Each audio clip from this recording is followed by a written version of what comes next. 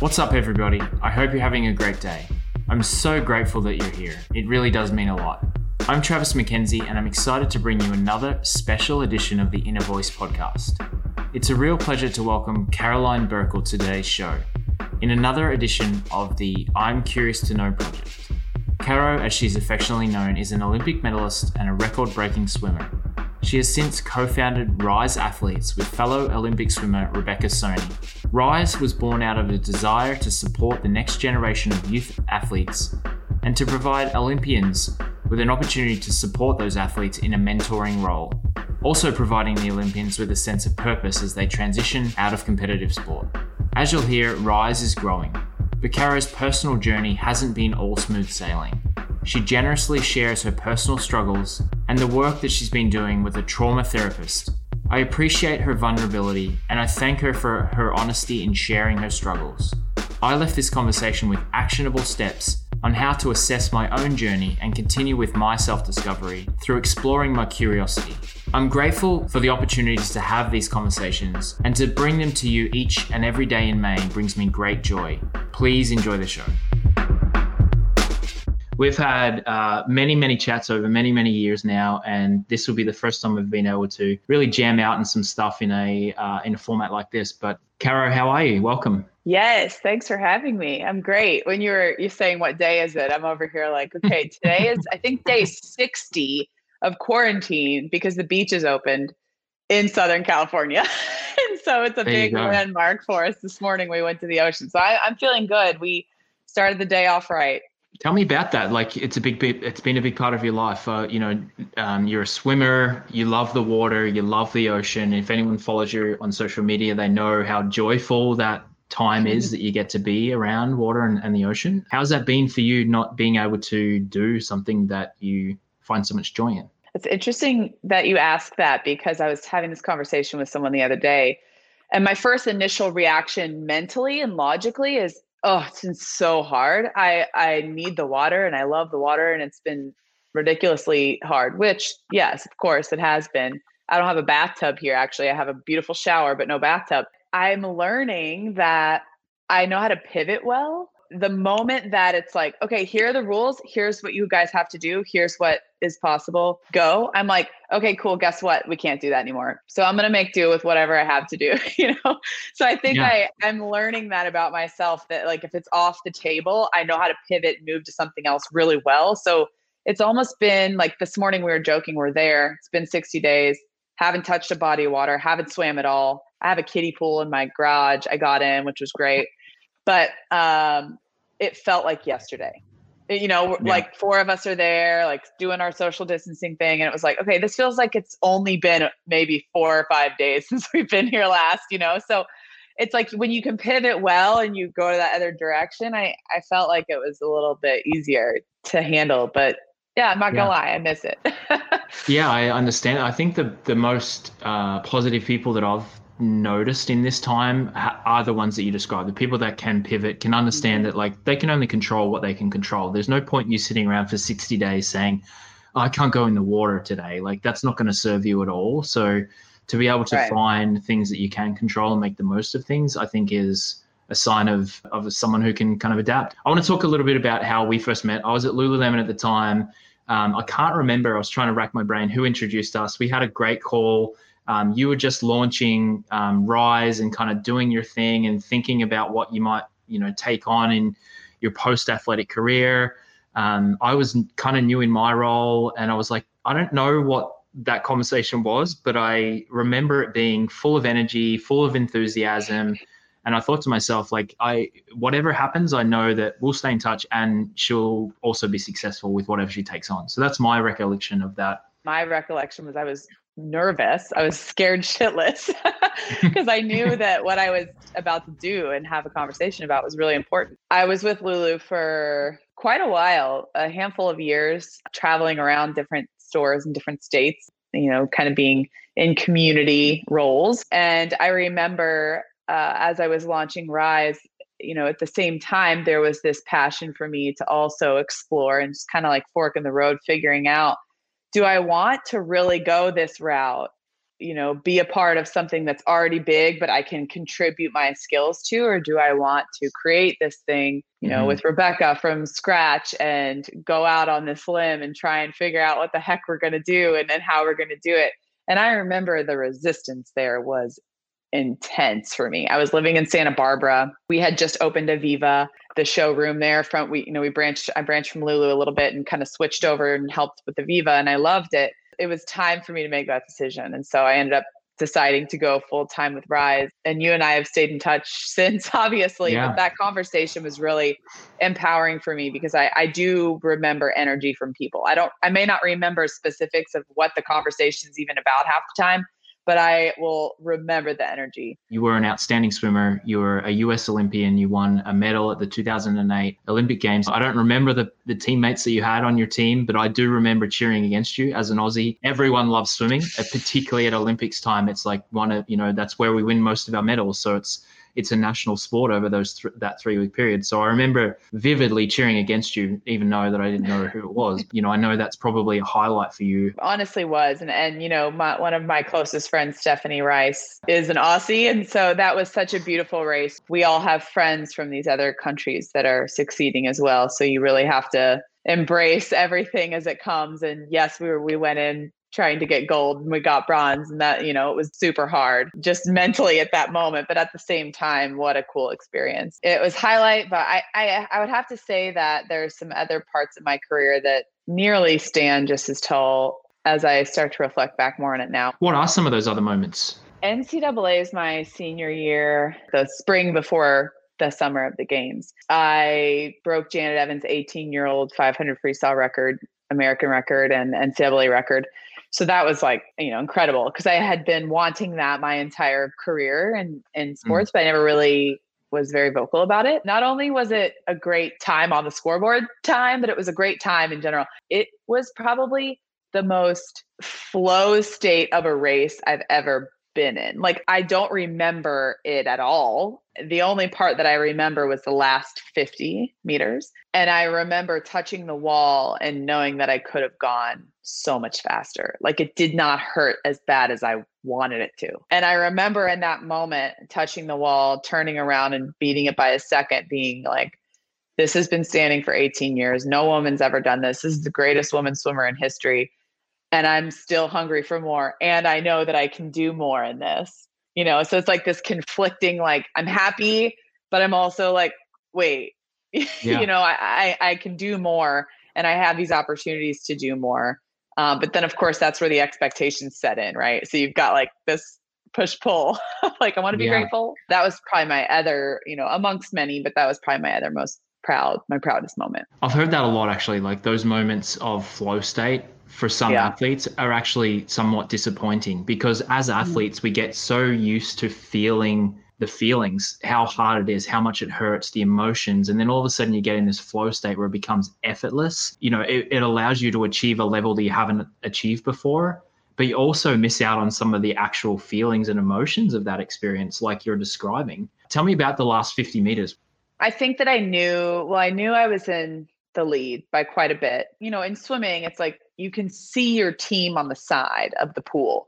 At NCAAs especially, they're just at international meets, you can't go on deck. It's a clean deck, you can't go on deck. So it's harder to gauge your progress in a race because you literally cannot see anybody except for the pool. But at NCAAs, you can make out faces and people, even when you're going fast, you can still see it. And I remember just the entire team was jumping as high as possible, going crazy, arms everywhere, and I'm I must be doing something.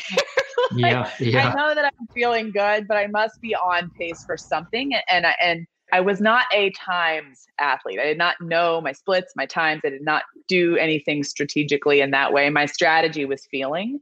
And so I can gauge it off of that. And so in that moment, I felt together. I felt like I knew that I was going to do something incredible. It was just this feeling that comes over me. And I think I have the ability to tap into that quite well.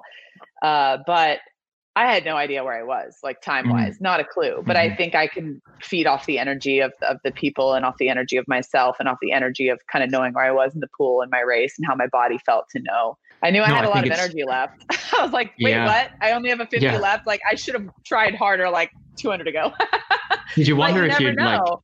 did you wonder if you'd missed a lap? Did you get to the end? You're like, Oh yeah, I did I always stop too wondered soon? that. I always wondered that. I was like, wait, did the counter mess up? You know, did like because Yeah, a lot of times you rely on the counter because there's a counter at the other end that counts for yeah. you. You rely on them and they can easily mess up. I mean, it's not that hard to flip one thing every time, but like they can easily mess up. I love the team element of swimming. You know, I grew up in Australia swimming, and that team element. So it's an individual sport in the most case, except for relays. But you're obviously there's people on your team and on your side and cheering you along. So being there to be able to see your entire team on the deck, that's probably the big. Well, I don't want to put words in your mouth, but that's probably like one of the biggest things you remember is like having Totally. that outlandish level of support. Yeah, I barely remember anything other than the people and the energy from any experience that I've been in. Really, you know, I guess some could argue isn't the best. I mean, if you don't remember specific details, then it's like, did you do it? You know, but I think that as one of my friends, Carl Pally says, I'm not sure if you're familiar with Carl Pally, but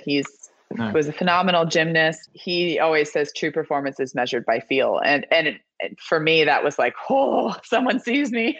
Yeah. I resonate, you know, because I struggled for so long with that. I felt very out of place because I never knew how to explain how I felt, even growing up and everything. It was just such a, you know, play by the books and the times. And here are the splits you need to go and you need to do this at this 50 and this and this. And I struggled so hard with that because I was like, well, what if that's not how I do it? Like, I don't know how to do it that way. I don't know how to measure that. I very much have experienced most everything in life with how I feel. That has gotten me into some trouble in some ways because it can, you know, become a distraction and worrying a little bit too much about what other people think about you because you feel.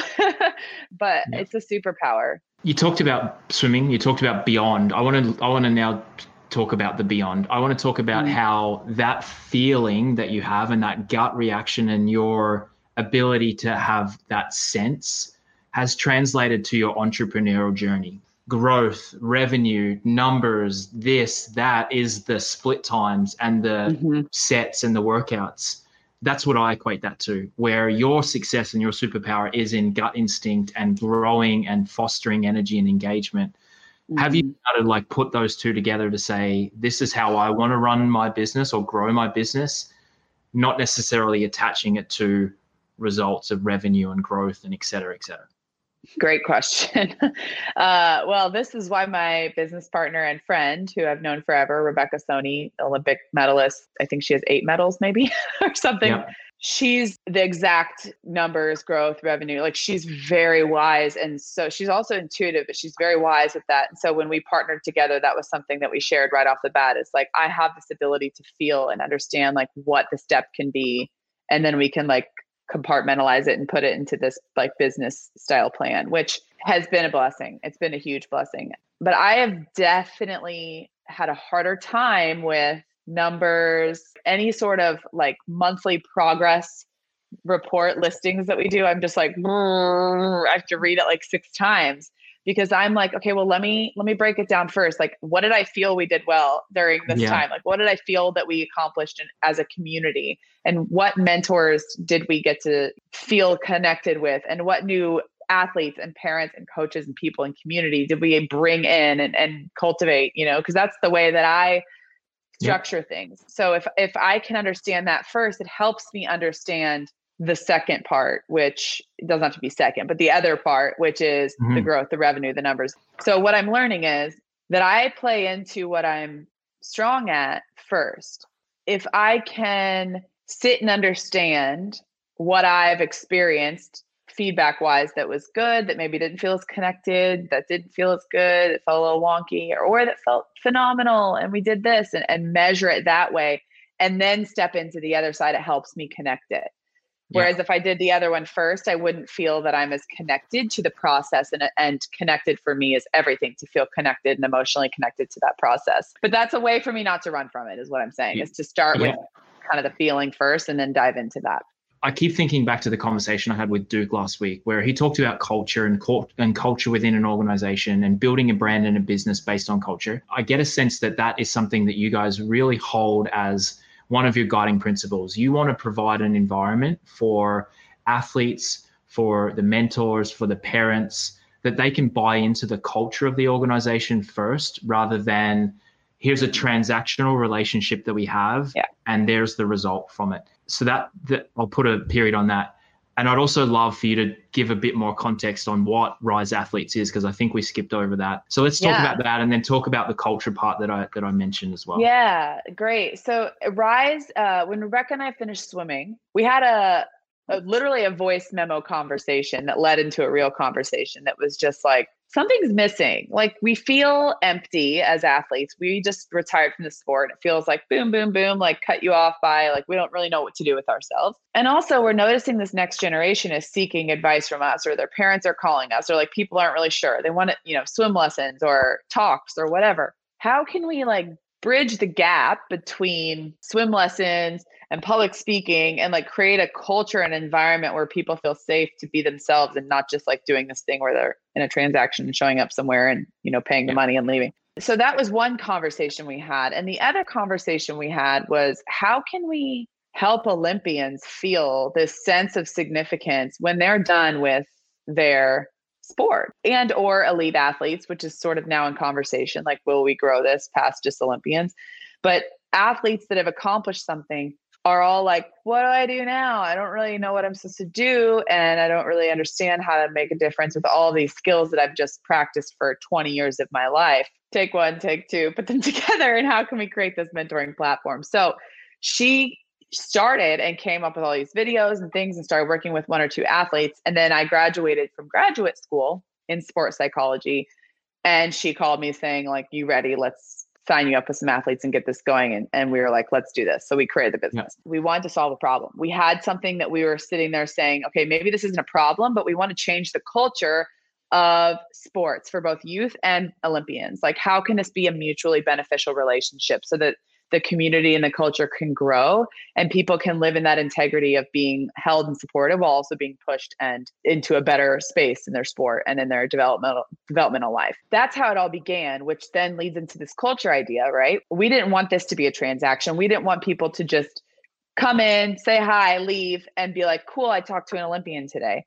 We wanted to create a team atmosphere where you have a team of people to where everyone is in integrity as a collective, that they're all accomplishing the same goal or mission, and can make it their own personal creative thing and style within it. So we create a structure so they can have the freedom within it. We started bringing in Olympic athletes, training them on a sports psychology course that was 6 weeks long. Then they can go off and mentor youth athletes age 13 to 18. So some Olympians, we have about 20 Olympians now that are active, and some of them have 18 to 20 athletes, and some of them have 2, just depending on their lives outside of what Rise is. We cultivate a community that is more based in honoring the heart, the mind, body, soul connection of each other, athlete and Olympian, versus we didn't want to grow it so big at first to where we've just got tons of people that aren't on the same page as a culture and a community that are just doing all of these random things. So we've kept it like more of this cultural family community feeling, and growing it based on the people that really want to be there and that really come in saying, I want to be a mentor. I am committed to this. I want to make a difference, and I am ready to go as a team with you guys. We've kept that integrity there because we wanted to keep that really important for us. Where it goes from here, who knows? We have 1,000 ideas, but we've been at just about 5 years now. I'm going to make some assumptions here. I'm sure that there's been some examples of those athletes that have come to you and said, thank you. Well, the mentees, I guess. Mentors. Yeah, mentees, So the Olympians, let's say that have come to you and said, thank you so much for giving me purpose. Thank you so much for allowing me to give back to my sport. I had no place. I didn't exactly know what I wanted to do, but this has given me an opportunity to do that. So I'm sure that's happened. And then another assumption I'm going to make is, and how do you deal with, I guess is the question, parents who may think that this is the magic bullet, that this is going to take, little Susie or little Johnny from average to Olympian. How do you deal with expectations? How do you set expectations? How do you provide a safe place for parents to feel like they're being heard as well, but the kids? This has been the number one thing we've been working on, because parents are so important. They're the backbone of this whole thing. They're the ones obviously putting their kids through the program. We really, really want the athletes to take the lead with feeling empowered that they're working with this Olympic athlete. But the parents have just as many things offered to them as far as calls and resources and group work and things like that, because they're the ones that are also having to deal with the athlete all of the time. And we aren't parents, like we are not their parents. But the beautiful thing about having a mentor and having the community at Rise in general is it's sort of like a triangle. You have the parent, the mentor, and the athlete, you know? And so you're in this space where you're like, okay, how can we all be in communication to where when there is something that the parent needs to know or how they can best support, they can do that to best support the athlete. And so we really cultivate that trust with the parent up front and letting them know that this takes time, like typically about 3 to 4 months until, which feels long, but it really flies by because it's only one call a week. But by the time you're on call 12 and the athlete starts to respond to stimuli differently and their nervous systems regulate a little bit with whatever they're anxious about and what they're learning about, we check back in with the parents and we go through that. To be honest, it's pretty rare that we find people that question the work that we're doing. And if they do, then maybe that's just not for them. You know, maybe the program just isn't for them. And it is a fine balance because we can't hold hands or micromanage or like, this is going to work, I swear. But it's also the same thing. And we'd like to explain this, that when you have a sport and you're going to go and train every day, 4 months of work, you can't expect to show up once a month and have progress, right? Like you go every day to see physical progress. It's the same thing with the mind, you know? And so once we explain that and establish that trusting relationship and offer up our support and love within that boundary with the athlete, they understand, oh, okay, I get it now. Like this is going to take some time and I'm down to try that and see that. And typically it's overwhelming support there. And again, if it doesn't work for them, it typically doesn't work. But for the most part, it's a fine balance. It's been a challenge for sure in a lot of different ways. As you grow, you will continue to have those growing pains. The more people you bring into the system, the more opportunity there is for problems. So I think that you guys have an amazing opportunity in front of you, and you also have a heavy lift ahead of you, as you probably understand. You've done an amazing job of kind of giving people an insight into your life. I love following you on social media. I love following your adventures and your journeys. And it hasn't been all smooth sailing for you. Well, first of all, I spent however many months or even maybe years, a year, 2 years, wondering, why am I in this industry? I can't even figure out my own stuff, right?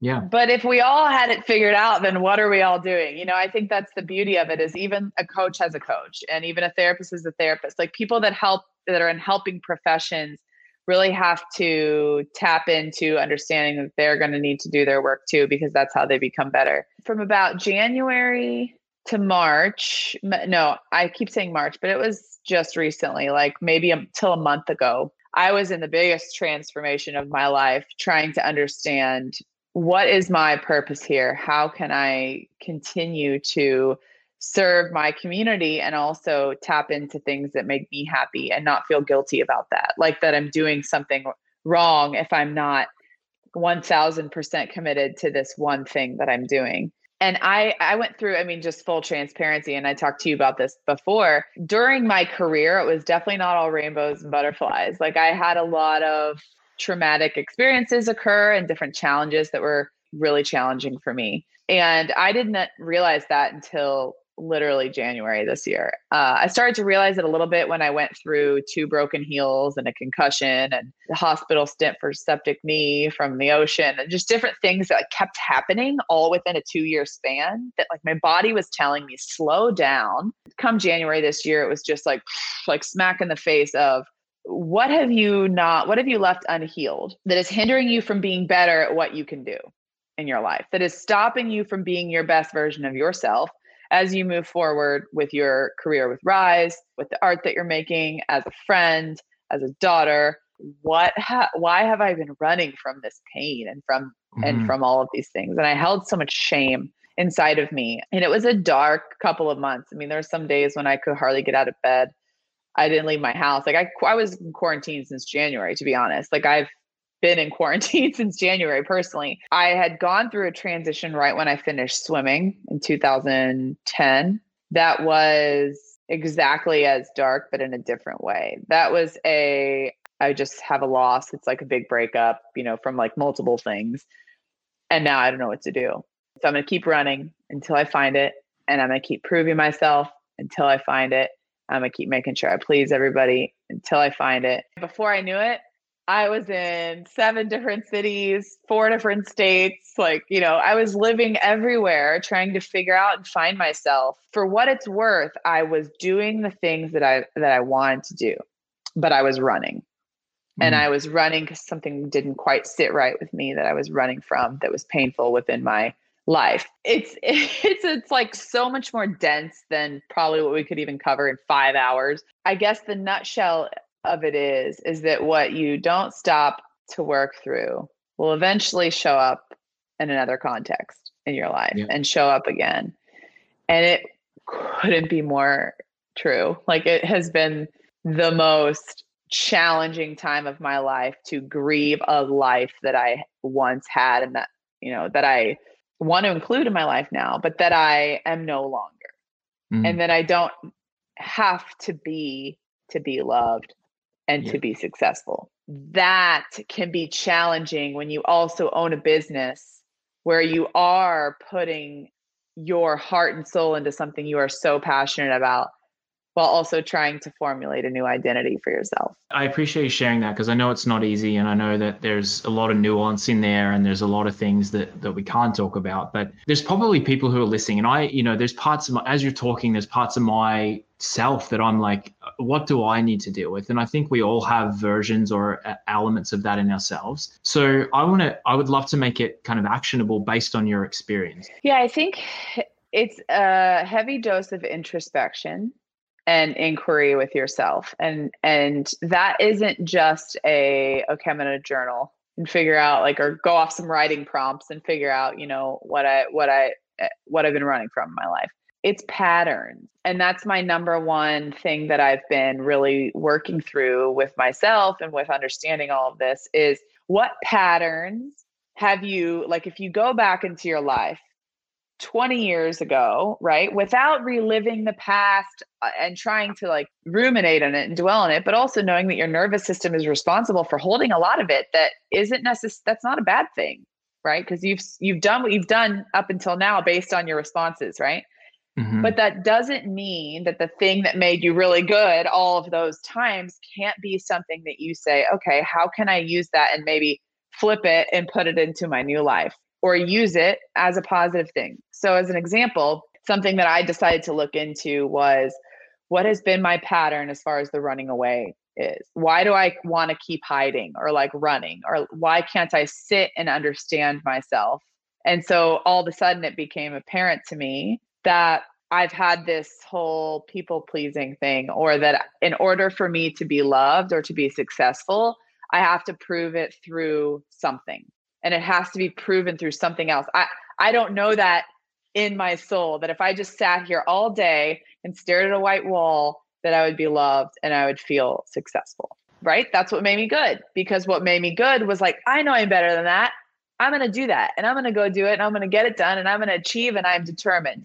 And I can still have that now, and also know that if I sat here and stared at a white wall, I'm worthy, and that I can be loved, and that I'm enough. It's understanding how the patterns have gotten you where you are, and seeing that may not serve you in one realm. So for me, it doesn't serve me in the self-worth and in the self-love area. It can serve me in creating Rise and making art and doing these things and wanting to have this business model and blah, blah, blah. But it doesn't serve me when I'm okay, now I need to do all these things because I need to be loved here. Or who's going to love me? Who's going to care for me? Who's going to see me? I don't need to run away to be seen. I can actually sit here and still be seen and start to use my voice and learn how to speak. So there's a lot of layers in that. But again, it's just reflecting on patterns. And I think I have a coach, trauma-informed therapist, Sarah Baldwin. She's incredible. And she's really helped me break down some of my patterns and how, they don't serve me in certain areas and they serve me in other areas. That's okay to compartmentalize those and to understand doesn't serve me in self-worth and love and trying to have relationships that last and things that are beautiful, but it serves me in creating XYZ. That's really hard for me to do because I'm very tunnel vision. And once I get into that mindset, I'm going to go until I stop. Yeah. It's Well, really getting introspective with yourself and not being afraid to go there, not being afraid to really see what angers you and go off of that anger, because underlying the anger and frustration is something that's unmet and an unmet need in yourself that you have to like really dive into and see that what that pattern is. It's amazing advice. And I think that there's a lot that can be said for working with professionals as you are. Like this isn't kind of something that we're advising people just to go home and do this for themselves and not have guidance and support. And I'm going to also make another assumption to think that this can only be a positive for your business. So the ability for you to be able to add another layer of depth to your understanding and skill set is going to be of benefit to the next generation of athlete. Well, thank you. At first, like I was saying earlier, I was like, well, if I'm doing all this work and going through this, like, should I even like, is it worth it to work with other people, or do I need to like figure all this out first? And the answer is no one has it figured out. And also sharing experiences. I have athletes that I will sit on the screen with, and when we do the how are yous, I say, I am great. And I'm also had a hard day yesterday and I worked with my coach on it and it was awesome. And they earn trust in me because once you learn, obviously I have a lot of like training and no projection while you're like obviously on calls and like learning about other people and having it be about them. You know, once you learn about each other and you can trust that everyone is in this together and you're working hard to become better people and better athletes and better friends and daughters and sisters and, you know, whatever it may be, you become grateful for those experiences. And when you live in that place of gratitude, you learn more. When I can feel more, then I learn the information more. And I think it's across the board, it seems to be a really powerful tool when you build that rapport with athletes and with parents and coaches, et cetera, and just claiming your experience and working together to create a beautiful environment around that, which is great. The humility and the vulnerability that you have shown in this 40 minutes and that I've seen in you over time is incredible. And I applaud you for it because it's not easy to put yourself out there like that. I've been very scared to do it for a very long time, but I'm starting to realize that if that's something that I'm almost in pursuit of, that it's the same thing I've been in pursuit of anything else. Like I want to feel committed to that. And I want to feel that I'm giving my best self and showing up to that conversation and hard conversations and challenging conversations with the ability to open up and be vulnerable, but also be willing to know that I am here on this planet learning and a student of everything. Like, you know nothing. The more you know, the less you know. Like you start to realize like, I'm so curious and I want to live in that space of curiosity, which I think goes hand in hand with vulnerability. When you're vulnerable, you become curious about the world and about different things and how other people feel and how you feel, and learning how to keep that boundary and understand that while staying curious is a really powerful tool. And it helps me with my art and it helps me with my work and my friendships and relationships. It's actually the whole reason why this whole series exists. These conversations that I'm having in May, I feel very grateful to be able to turn a mirror on myself in every single one of these conversations. I'm listening to you and I'm able to take what you're providing to me and think about how I can utilize that in my own life to be the best version of myself. And it's not always, I'm not always going to find the answers, but when you stop looking for the answers, like it's over. You can't, there's no growth there when you're not open and curious. So and you can read all the books you want and articles and listen to everything you want, but unless you take that and then apply it to yourself, it becomes maybe more of just a distraction and running from yourself, you know? And I try to remind myself of that. I use my sponge analogy, like at least once a week, usually towards the weekend. I'm like, okay, I've absorbed, like I have a sponge, I've absorbed it. Now I need to squeeze it out and start like using it. Like, let's use what I've absorbed and start to put this into practice, because a lot of times I get very, eager and hungry to learn and to understand things and to figure it out. All these, I'm like, okay, step back. You can now put things into application and start. And if you fail, you're going to fail a million times, but at least you now have the information and the knowledge from different sources and different experiences to then weed out like what does and doesn't work for you as well, which has been a really helpful tool for me, like using the sponge thing. Oh man, I feel like we could talk for 5 hours. I know. I always have so much more to say. I'm always like, and then I get on here, I'm like, oh my God, I wish I would have said that and that and that. But I've pretty much said it every day. Like, I hate cutting conversations off, and 45 minutes literally flies by. I like to finish with 3 questions. So we still have some more to cover. First question, what's one thing that's changed for you during this lockdown, quarantine, isolation period that has been a positive and that you want to keep once we move past and move into this new normal? Making art, hands down. I get very fearful that when we get back into the swing of things a little bit more, that I will be not making as much art. But I also know I work from home with Rise, which has been a blessing anyway. So it's all internet.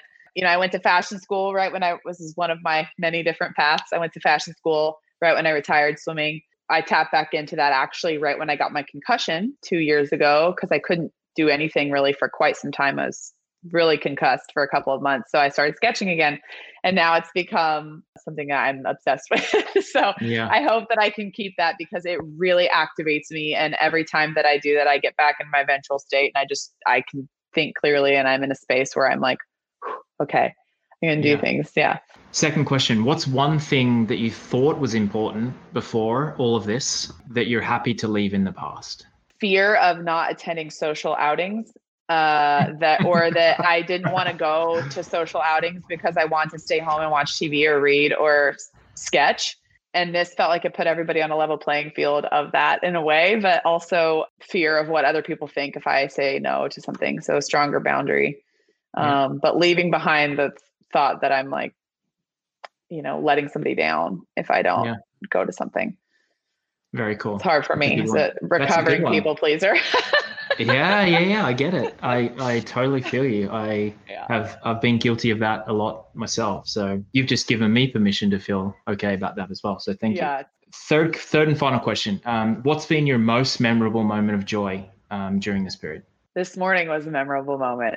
Just having something taken away from you for, 60 days and pivoting, and then going back to this place that for me, the ocean is sanctuary. It's not like a party place or a tanning place. I mean, it is, of course, you go tan, of course. But for me, it's the sanctuary. Like, I pivoted from pool swimming to ocean swimming, after I came back from a 5-year break from swimming. So now it's like the water is so cleansing. It's like baptism every time I go. So this morning was really, really special after 60 days. And also my work with Sarah. I'll be honest, my work with Sarah during this time, who's my coach and therapist, I guess you could call her, has been unreal. Like, I've never been so aware of things, like, things just are starting to make sense a little more, and I'm starting to understand myself. So those, I would say 2. So those are my 2.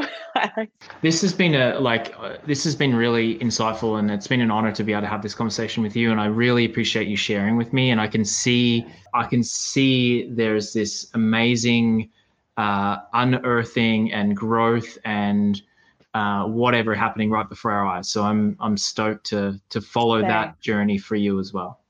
Thank you. Yeah, I'm just working on being me at this point. I can't make everybody happy. And so I'm learning that I am enough in that space, which is oddly enough the hardest thing I've ever done. Harder than any race I've ever done, harder than any pain I ever felt, like emotionally or anything. But it's hard unlearning things, that's for sure. So I really appreciate this. This has been awesome. And you're a blast to chat with. And I like the questions that really bring about a little more introspection. So it was awesome. Yeah, pleasure. Thank you. And we're all cheering for you too, just so you know, whatever that's worth. And if that helps, I'm wind at your back. We're all cheering you along. So thank you. You're awesome. Thank you. And I know we'll do it again soon. Thanks, Caro. I appreciate you for sharing your authentic self. It takes great courage and trust to do so. I'm really proud to bring these conversations to life, and I'm grateful for you for being here. Stay tuned each and every day in May for more episodes of the I'm Curious to Know project. I'm Travis McKenzie, and this is the Inner Voice Podcast.